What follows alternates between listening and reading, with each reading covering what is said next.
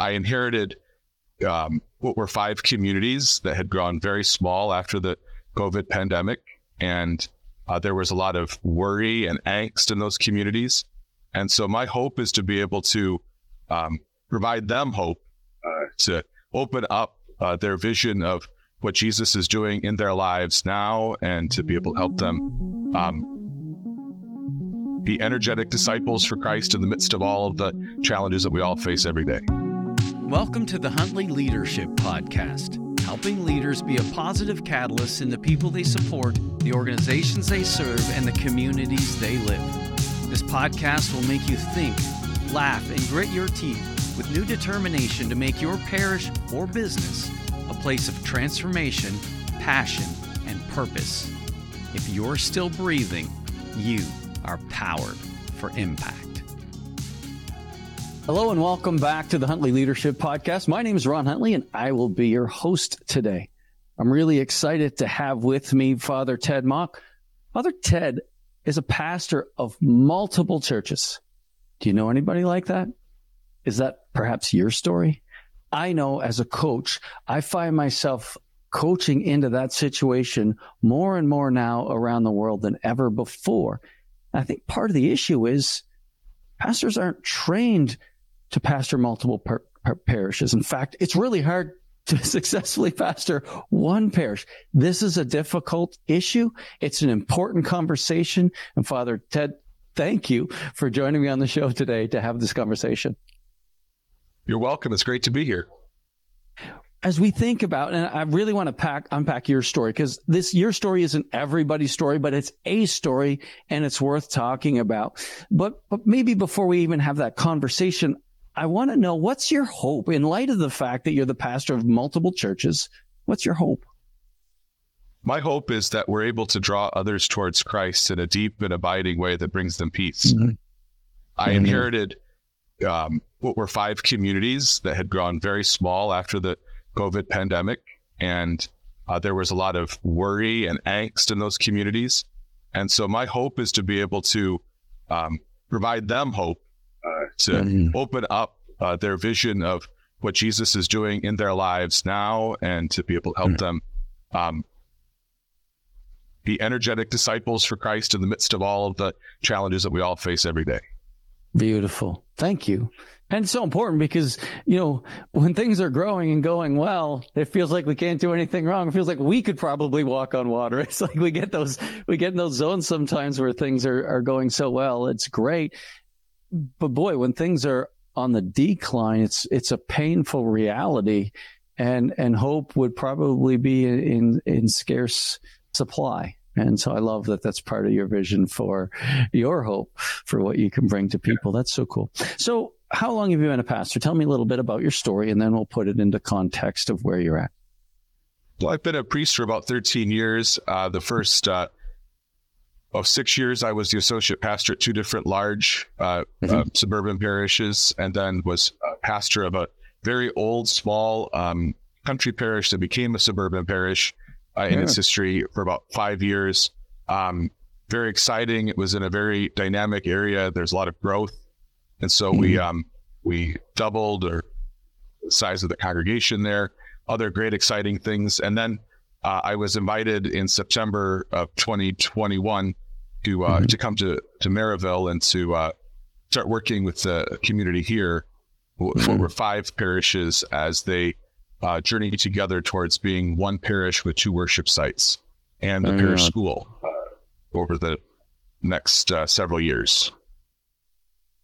Okay, so let's break that down, because I know it must be hard for bishops too, and I want to acknowledge that up front, and people that do priest placements and stuff. That is hard and often misunderstood, and it's tricky. And so I'm sure your bishop was probably, that would have been a hard decision to make, because it's a tough assignment. And yet he did. And so I just want to acknowledge that that's hard. If you're personnel or bishop's like, we're going to ask to do this, because it's tricky. And so, but it sounds like you were given a mandate. Like there was like, no, here's the expectation. So tell me a little bit about how that came into life.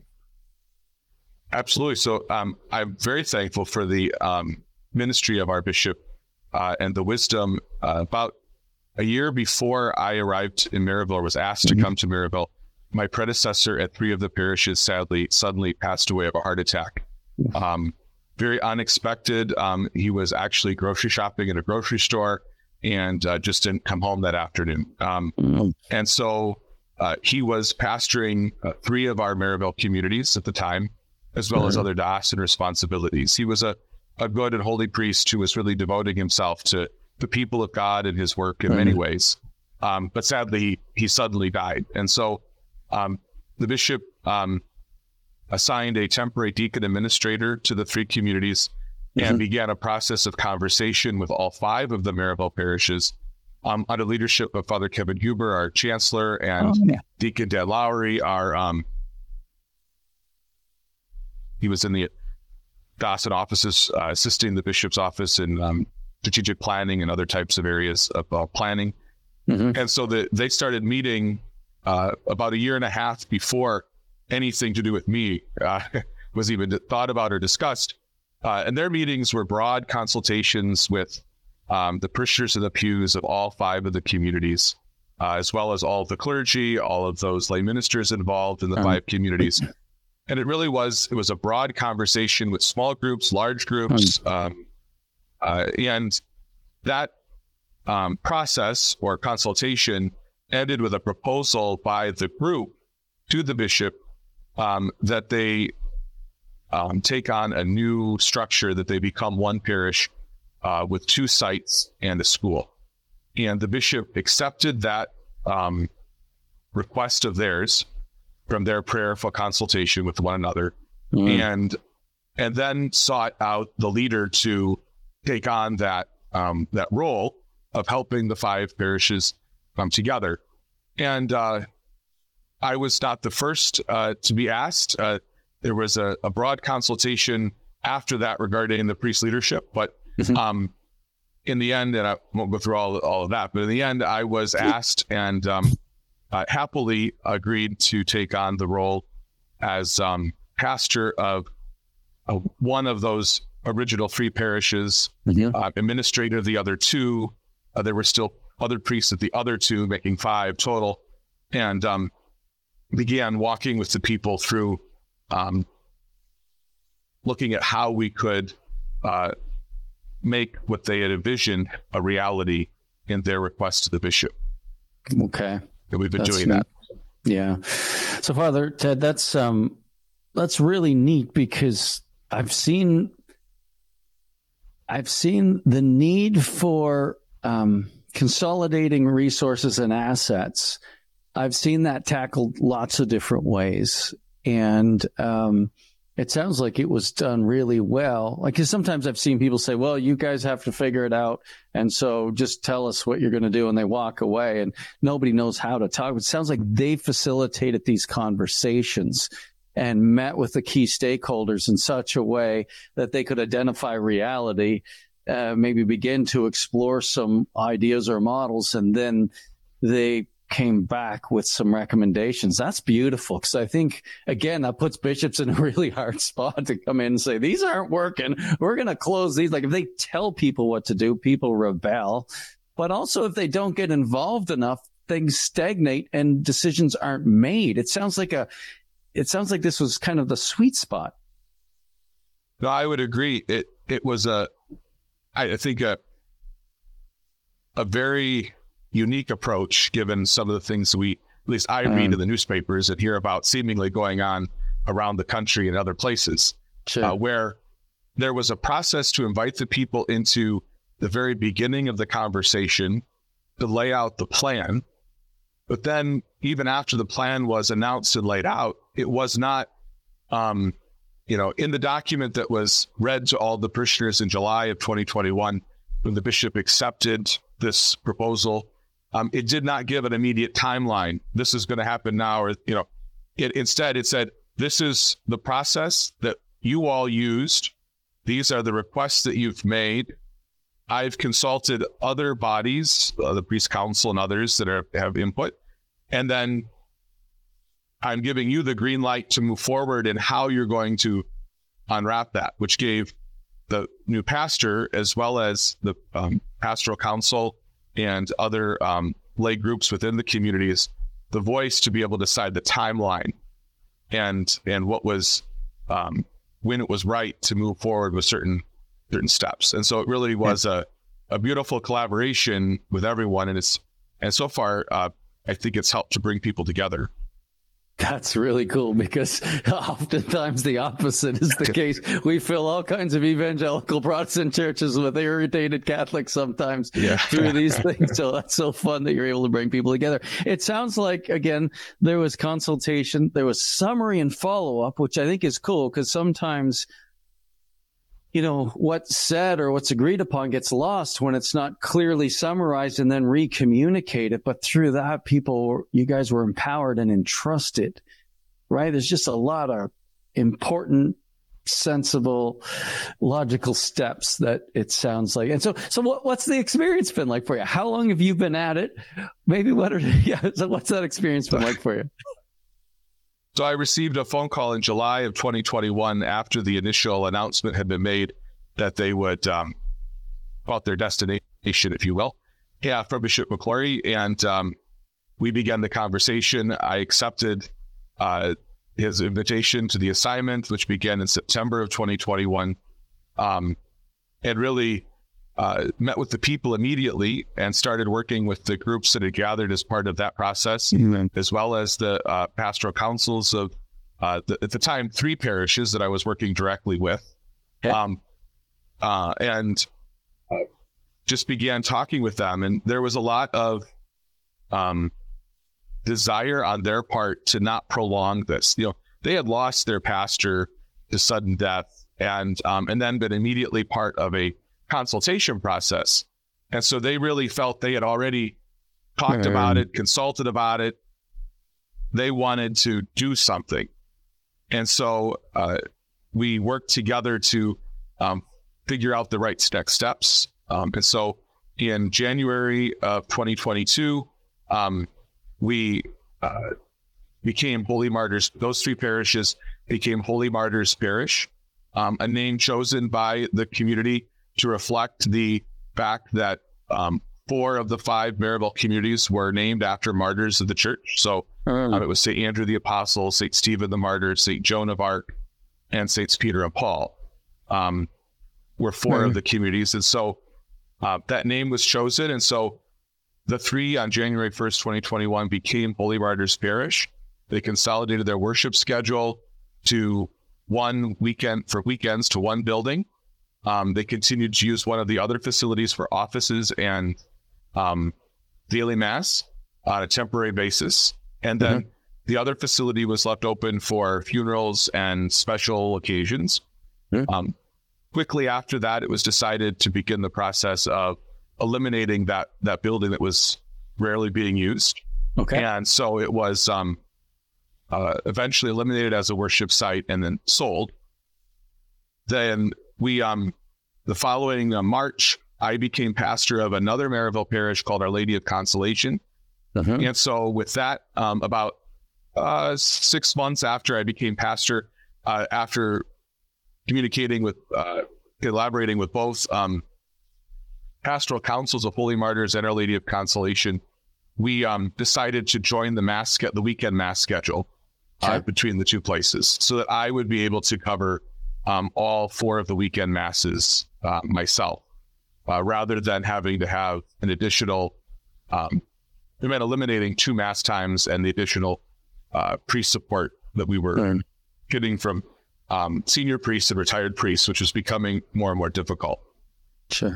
And so at that point, we merged those mass schedules, and then the former St. Joan of Arc site, we no longer needed it for office space or for daily mass. And so it too went to just being funerals and special occasions until it was decided by the community a few months after that it was no longer needed. And so it is currently under contract, hopefully sale soon. And all of these assets from the sale of these buildings come to Holy Martyrs Parish. So it's all, everything spiritually, physically, that are part of the parishes assets and liabilities, if you will, sure, which are on both ends, spiritual and physical, to all flow to the new parish. And so we've been excited to be able to make some of our ministries robust in their application, because we have assets, monetary assets on hand to be able to help fund new attempts at ministry and bringing people together. Yeah. And so it sounds like what you started with, grew as well. Like, you thought you were getting into this, and then you were given another church. Well, we knew it. We did know that from the beginning. Okay. Fair enough. The process was phased. We knew that over time we would go from, I was taking the 3 original churches, and then over time I would become leader of all 5, and all 5 would become one. And we knew that would be done in stages over the process here. Now, you were saying, and this is this can't get lost because it's a heck of a statement, that this has been bringing people together. And so tell me a little bit about that in terms of the size of the communities. And is it, is it just like, hey, we were 400, now we're 200, but at least we're together? Like, what are we talking about here? So, no, it's been great joy. So when I arrived, these parishes, so my predecessor had died in the middle of COVID. And so these communities were already struggling with how to maintain worship and other things coming out of the lockdown and other types of this COVID realities with masks and social distancing and sanitization of church buildings and all of that stuff. And so as they were coming out of that, their leader died, and then they entered into this process. And so these communities, the 3 that I entered into in September of 2021, had at most 60 or 65 people at any one of their 2 or 3 Sunday masses or weekend masses. Gotcha.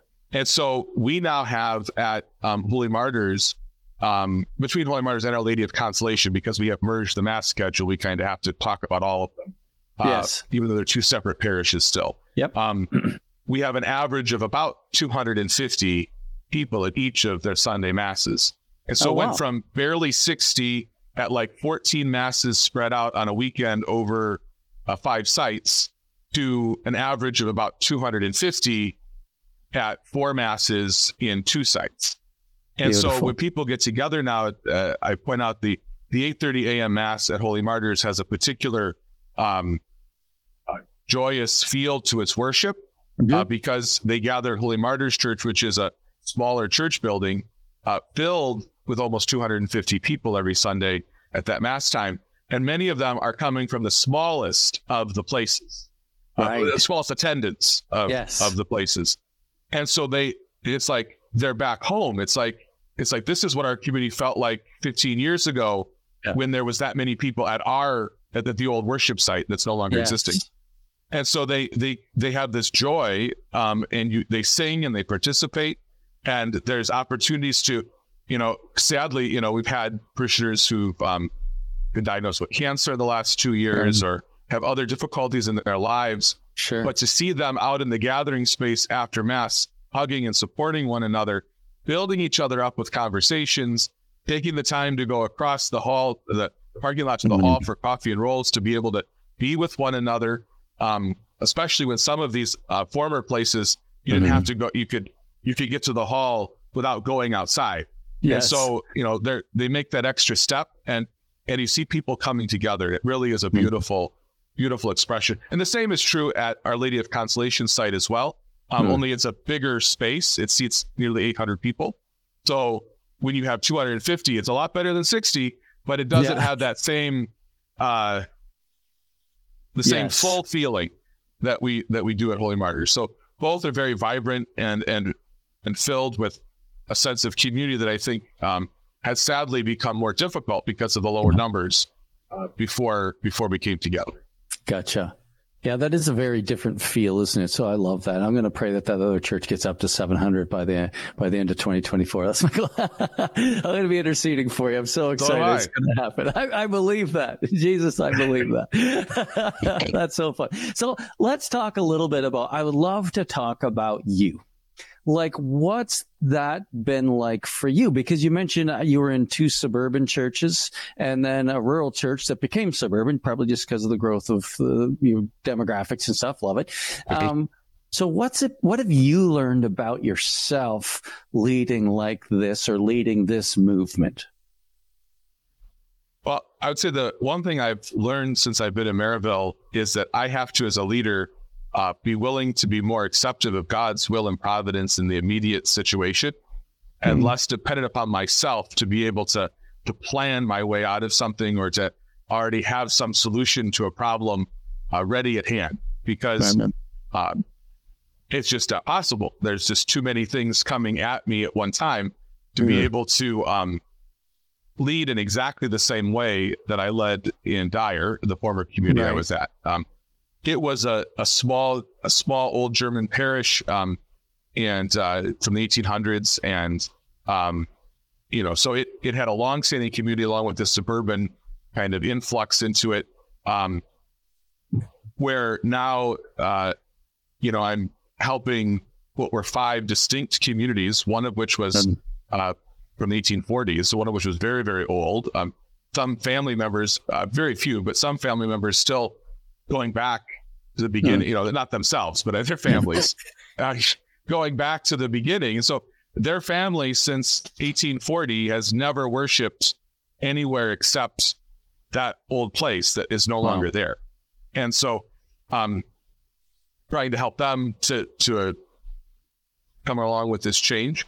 But so for me, it's just keeping my eye on, I have to be very much, and spiritually, it's always good advice, but nonetheless, we don't always follow it.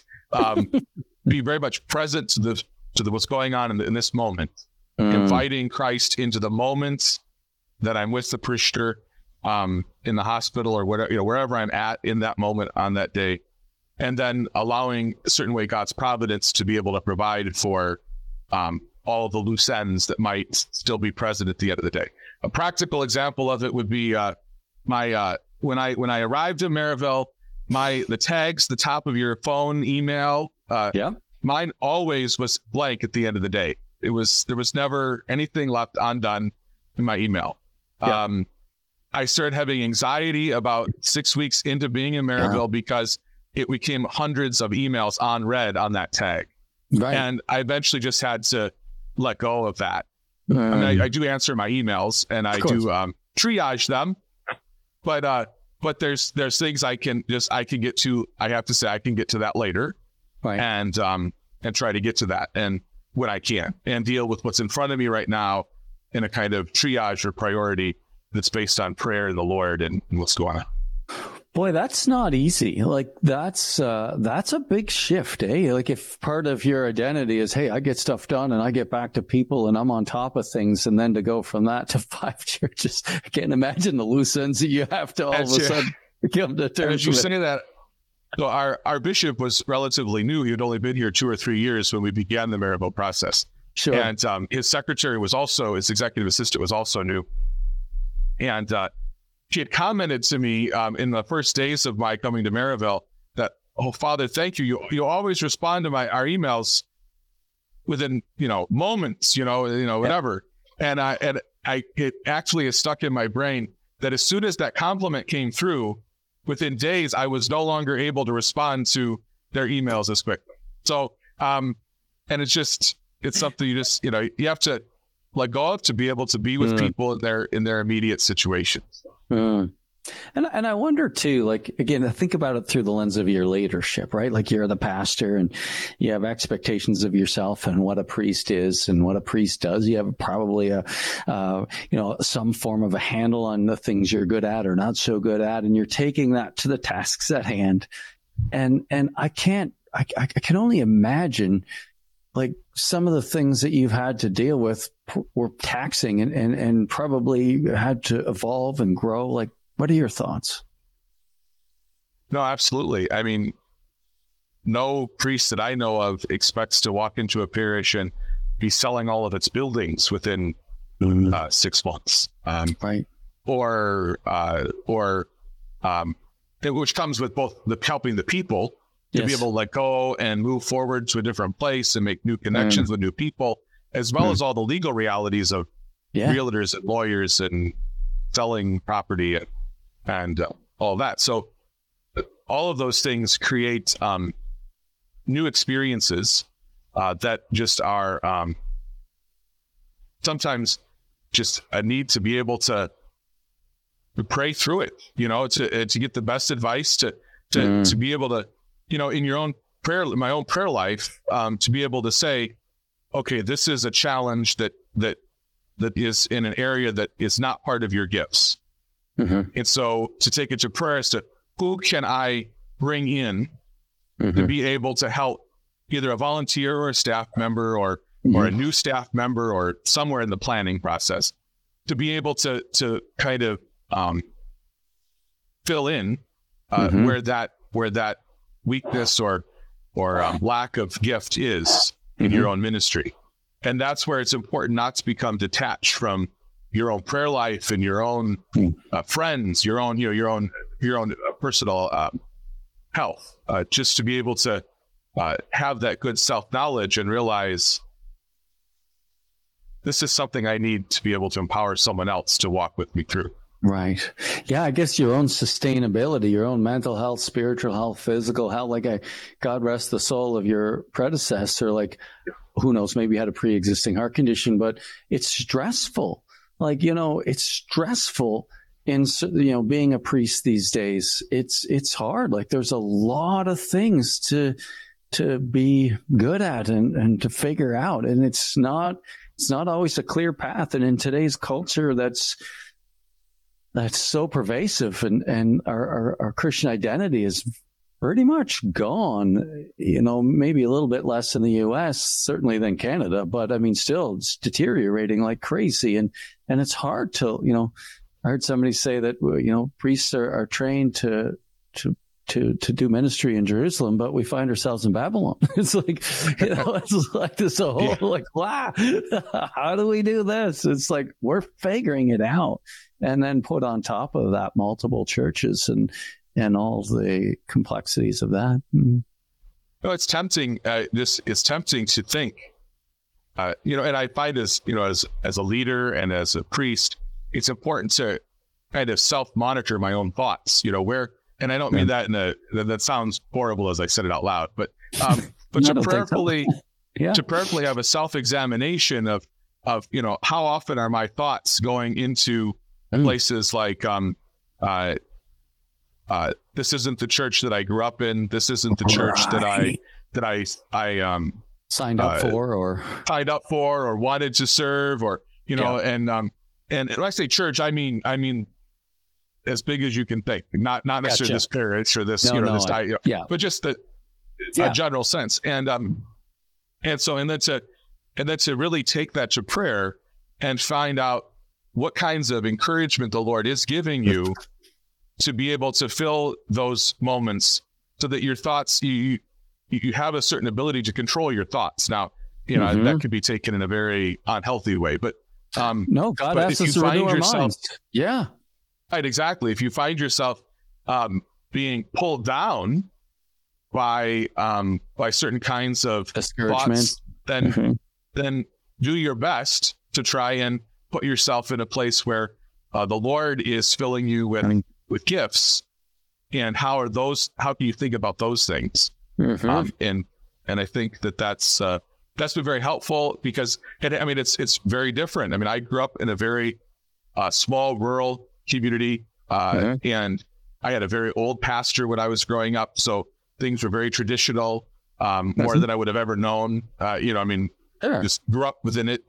I was taught by habited sisters. They were very important in my own vocation call. I'm still very close to their community. And so those are all blessings. But they're not something I can then expect to just completely extrapolate into my current experience. Right. So what do we do with that? And I think the important part is to bring it to prayer, and then to realize that there are gifts the Lord is giving in the immediate situation, and how do we help to move our thoughts into support of those realities?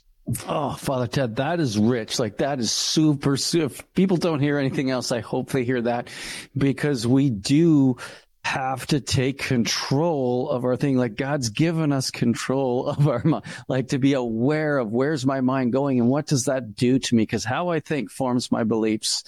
And boy, we can go down a rabbit hole of negativity that creates resentments towards the bishop, the diocese, the parishioners, my fellow priests. Like, well, there's no end to the darkness that resides in all of us if we feed that. No, it is a black hole. I mean, there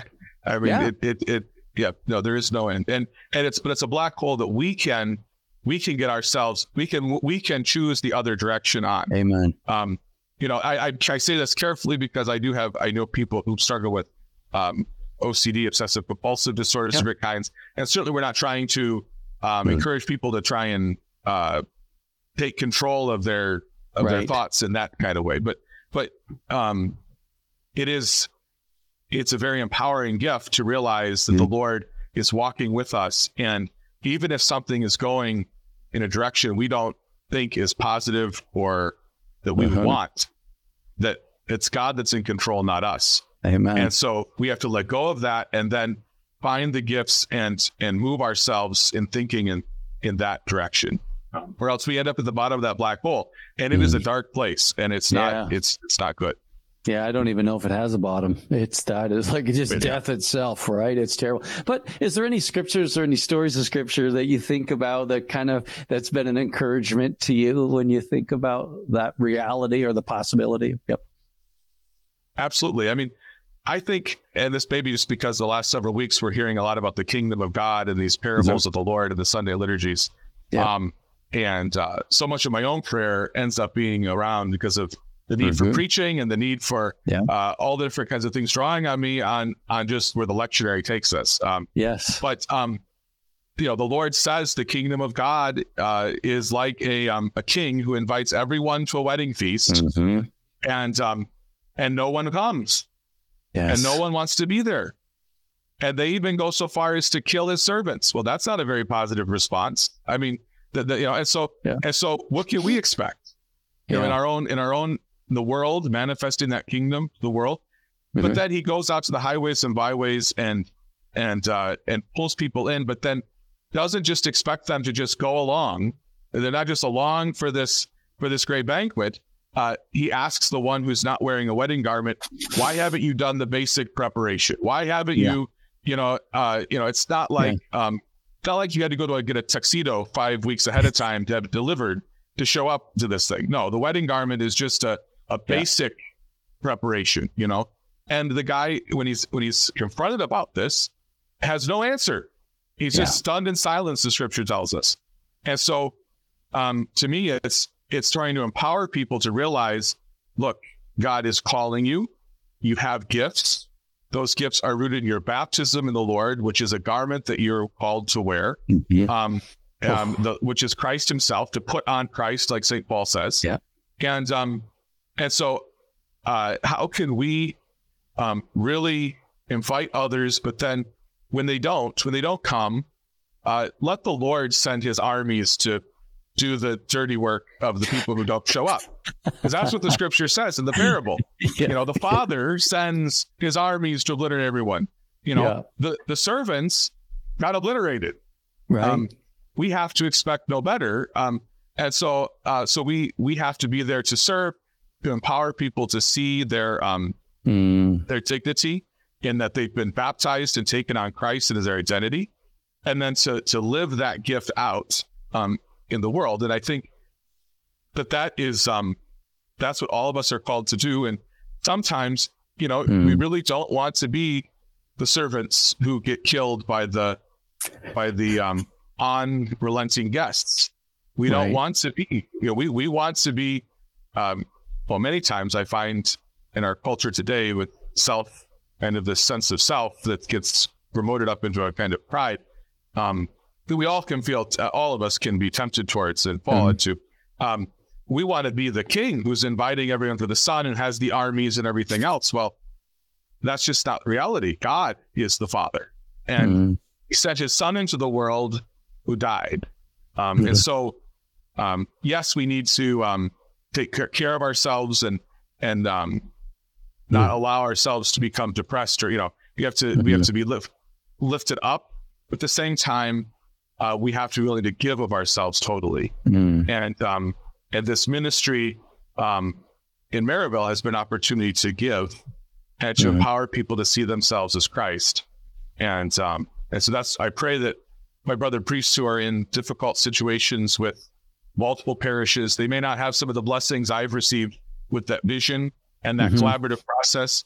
Yes. I hope others might be encouraged by this to take on that kind of a model, but to be able to remain selfless in their service and then to take care of themselves and to really focus on the moment that they're in, and invite people to see the present moment, not some distant future or some distant past, but the present moment is the opportunity to truly be Christ for one another. Yeah, so there's a selflessness, there's a presence, there's a letting go of some of the things that you maybe were doing before that you no longer can do just because of the scope has changed, and therefore your perception of what it means to be a priest shifts a little bit in terms of how you lead and what that looks like, and to take care of yourself. Like I love that. Wells of flowing water, of life-giving water, right? Like, I think we can be in crazy situations and still thrive when we're rooted in Christ. We're true to ourselves and we know who we are. Like, we know whose we are and we know who we are.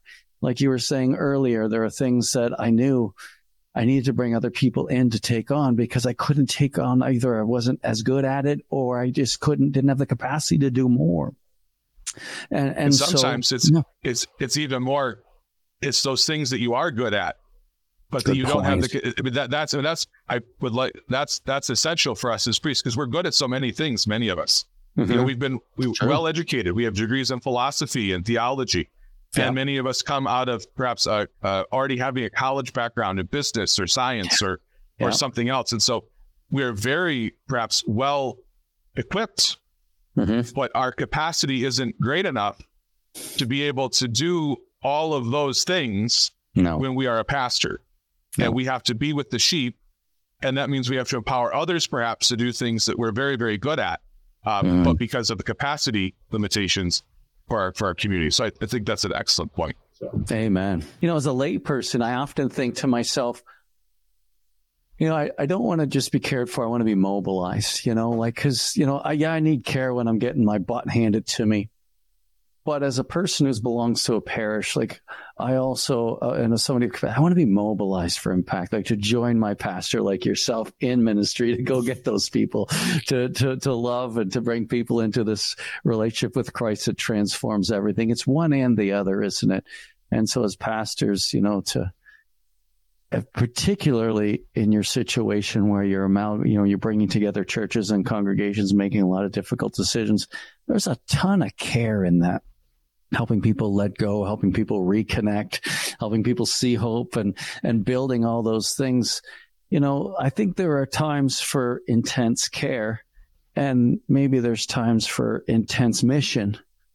And oftentimes it's both, but sometimes it's intense care. And how does that feel like when you're managing or this mandate, and knowing full well that we don't have time and space for the mission that I would like to be about. And you're at these gatherings, or you go to a conference maybe that talks about these exciting, hey, we're supposed to be missional. Yahoo! It's like, how does that feel? Like, have you ever found yourself in those situations? What do you do with that? No, absolutely. I found myself in that situation many times. I first arrived in Maryville. I had an excited group of parishioners who wanted to come up and change the whole ministry and how we care for the sick and the homebound. Yeah. And I tried to encourage them. I didn't want to stop, with the good work they were trying to do. Yes. But at the same time, I realized it was not completely well planned. There was some difficulties in what they're proposing. And we weren't in a position at that time, we were still 5 separate. We still had all 5 separate parishes were still fully running. Yeah. If you want to call it that.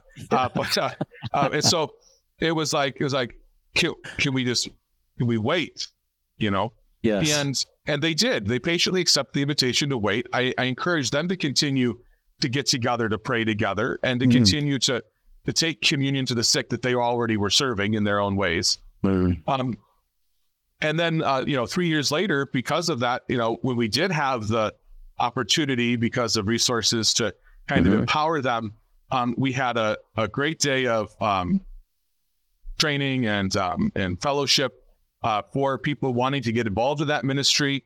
They were invited, as well as all the parishioners who wanted to become part of that. And we really have, become more robust than in our care for the sick and homebound. But it's not something we could accept that first day, because it was like, which parish are you talking about? I mean, there's just too much, And so I find it's difficult, because certain things, I know myself, accepting all the communities, one of the things I have purposely done is not made any grand liturgical changes to our ritual or worship structure. Right. Because there's enough change already without trying to introduce further changes. And so I've been very careful about what we reintroduce after COVID and other things, because I want people to feel comfortable, and that not a lot of superficial things are changing when everything about their life is changing. And sometimes that's difficult, because even I'm not particularly a fan of some of the things that, we do. But yet it's the way they've been done for 20 some years, at least some of our communities. Yeah. And so we need to walk together through this, and we'll find the opportunity to do so. So a lot of it has to do with just patience when it comes to realizing that, yes, we're here for mission, but in Maryville right now, we're here to build community out of what were 5 communities. Yeah. And so our mission is doing that. And these other things will come with time, and we just have to be patient for the right time when the Lord moves hearts to that place. Good for you, Father Ted. It's, when, as you're saying that, what I hear loud and clear is care. Like pastoral care for the people that are going through hell in a handbasket. Sometimes it feels like that, even though they're the ones that were in the consultations. They're the ones that came up with these recommendations. It doesn't mean it's easy. And what I hear from you, Father Ted, is you care. Like you acknowledge, you recognize, you put yourself in those shoes. And yes, you have preferences. You're a priest, and not priests have different preferences. There's not one way of doing things. And so you do too. And yet you're willing to set those aside for the sake of pastoral care, recognizing this situation, this season that you guys are going through. And again, I just think that's beautiful sensitivity.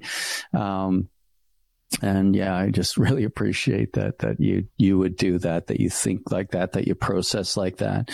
And so how do you like this is the season you're in. Where do you get support? Like, are there conferences that help pastors process leading multiple churches that you've heard of? I haven't. Have you heard of that? No, I haven't. My own being faithful to having a spiritual director, which means for me doing spiritual direction over Zoom, because I was trained in a Ignatian form of spirituality through seminary and through IPF and other opportunities. And so it helps me to be able to have a pre-spiritual director who is trained in that tradition. And so it's not something, when I was a younger priest, I would have ever dreamed that I would be doing spiritual direction for myself, over Zoom. But it's an opportunity to be able to get the spiritual direction that's essential for my own spiritual health. So I encourage priests to, even if it means Zoom or whatever, to get a good spiritual director who they're able to talk to, and really is able to then kind of reflect back to them where they're at in their own spiritual life, because it will profoundly affect their ability to be with their people on mission and be with their people in the midst of the many times devastating circumstances that a merger has on people. And then to maintain their own positiveness regarding the changes that are happening. So one of the most effective things I found, just personally, is that when someone is very negative about a certain change and they come up to me and they purposely say something that's meant to be, you've kicked me and my family and all of us out of the church, and you've stolen all of our, we bought those statues and you stole them, and whatever. And I'm making some of that up. I'm just, of course. Yeah. For the situation, but it's like, well, I've had different aspects of that and many different things. And the response is, no, we haven't. And we're still a community, and to have that positive response, because I find that one of the gravest difficulties for a parish community that I've seen from the outside is when there's difficult merging going on, changes going on, and the priest becomes part of the difficulty. Right. The priest enters into you're right, none of this is right, none of this is, and now there's a place for some of that in the grief. You're like, I have to enter grief with people. Yes, this is sad. Yes, this is bad. Yes. But then as a priest, I have to take them to the resurrection. I have to lift them up towards what the positive future is. And sometimes for different reasons that are valid and unique, priests don't always do that. And that I find creates the largest difficulty for a community because they naturally turn towards their priest.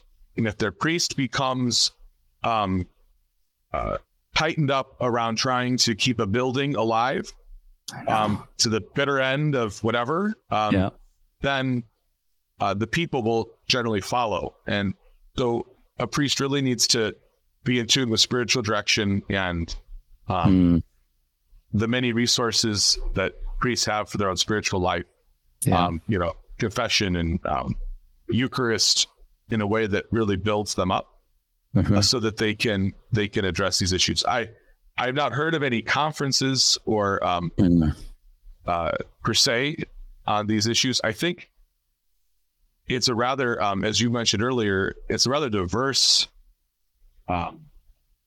area because different models are being employed in so many different places. Yeah, that it would be an interesting. Thing to have a conference or some type of gathering to talk about the different possibilities of models and so on.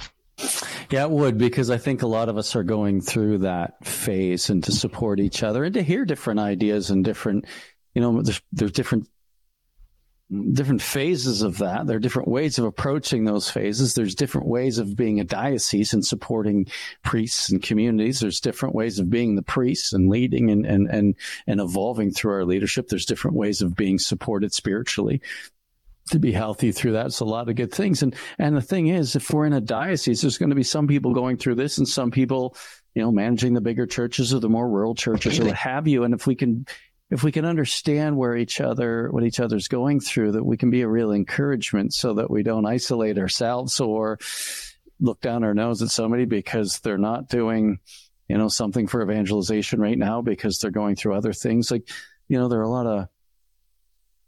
there's some neat things to that. Maybe you and I will have to put on that conference someday. I'd love to. And I have to say, I just received a phone call this morning from a brother priest who I had not talked to in a while. And his phone call was because he happened across our bulletin online and saw some announcements, financial report, other things that were in there.